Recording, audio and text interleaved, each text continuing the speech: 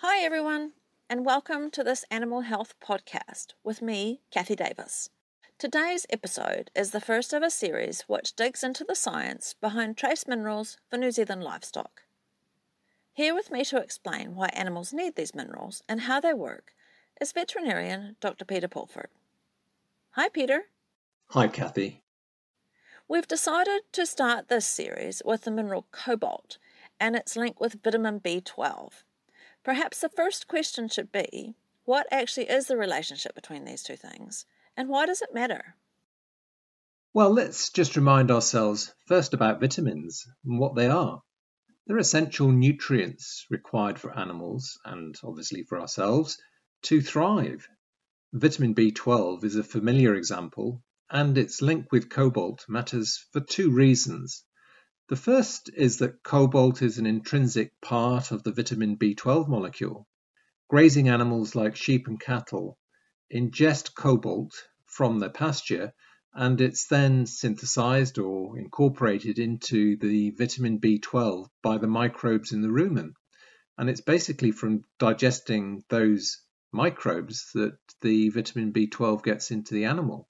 The second reason is that vitamin B12 is essential for energy metabolism and for the production of red blood cells.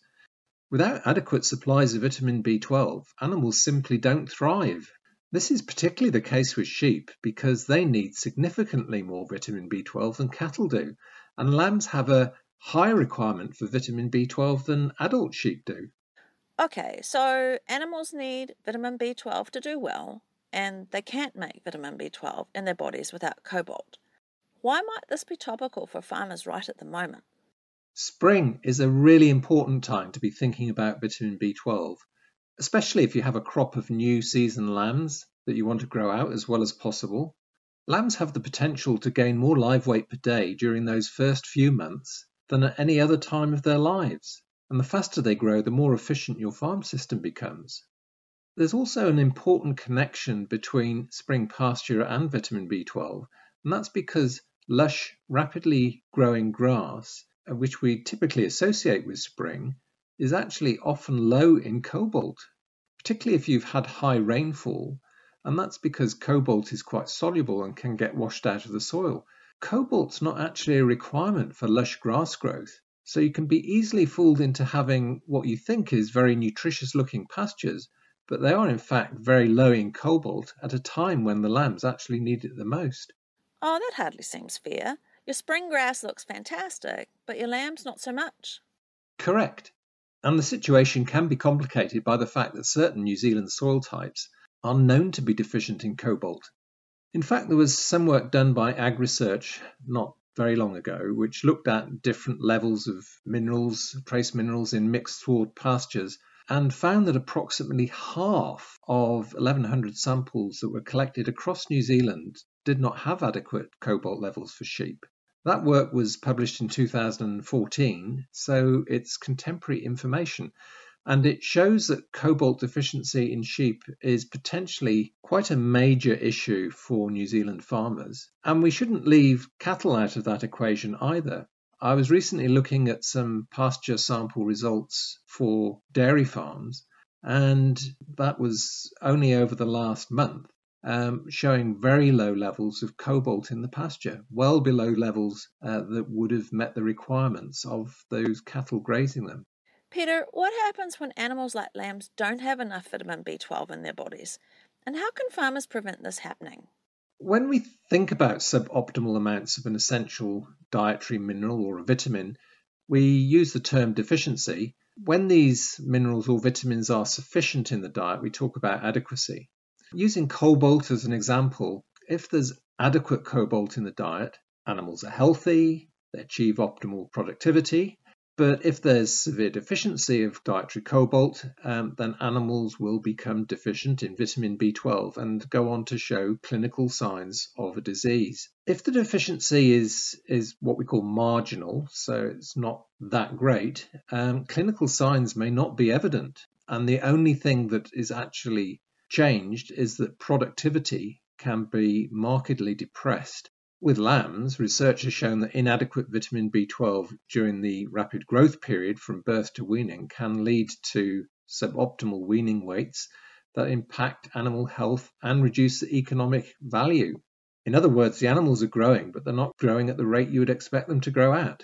And this would probably be the most common scenario for sheep farmers because vitamin B12 deficiency is really a matter usually of animals not thriving and is very non-specific. A very severe case of vitamin B12 deficiency in sheep can lead to anemia, which is a lack of ability for the animal's blood to carry oxygen around the body. And from a clinical point of view, deficiency has also been linked to a watery eye discharge. It can also be associated with a condition called polioencephalomalacia, which is a neurological type of disease affecting the central nervous system, as well as a couple of conditions which aren't so common in sheep these days. There's ovine white liver disease and a condition called Phalaris staggers. Vitamin B12 deficiency also reduces the ability of the immune system to function properly, and so that can lead on to greater susceptibility to infections and a lack of ability to overcome those infections. Quite a mixed bag then.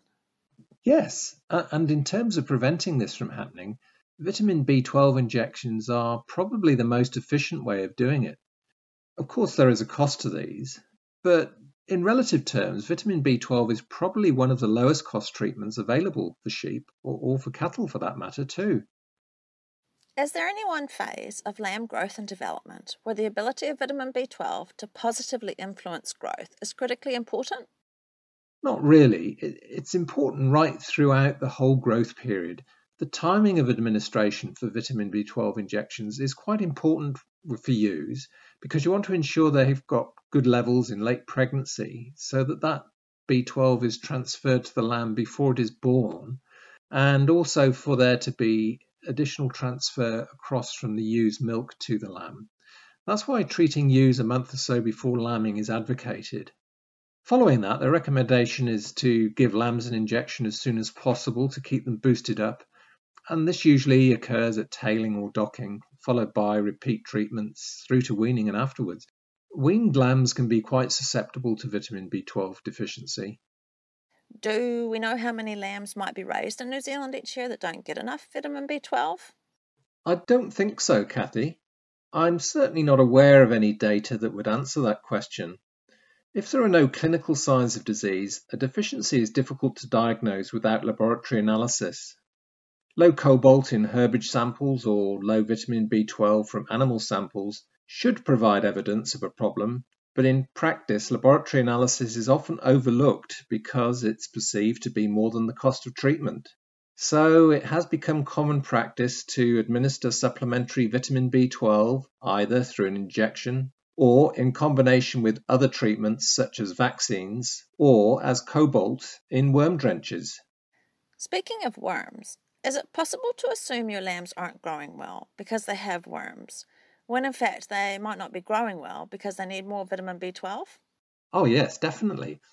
Or they could have worms and a vitamin B12 deficiency together. It's quite feasible. If lambs are not feeding as well as they should, because their appetite has been reduced by a worm infestation on the pasture, they won't ingest as much cobalt as they should have.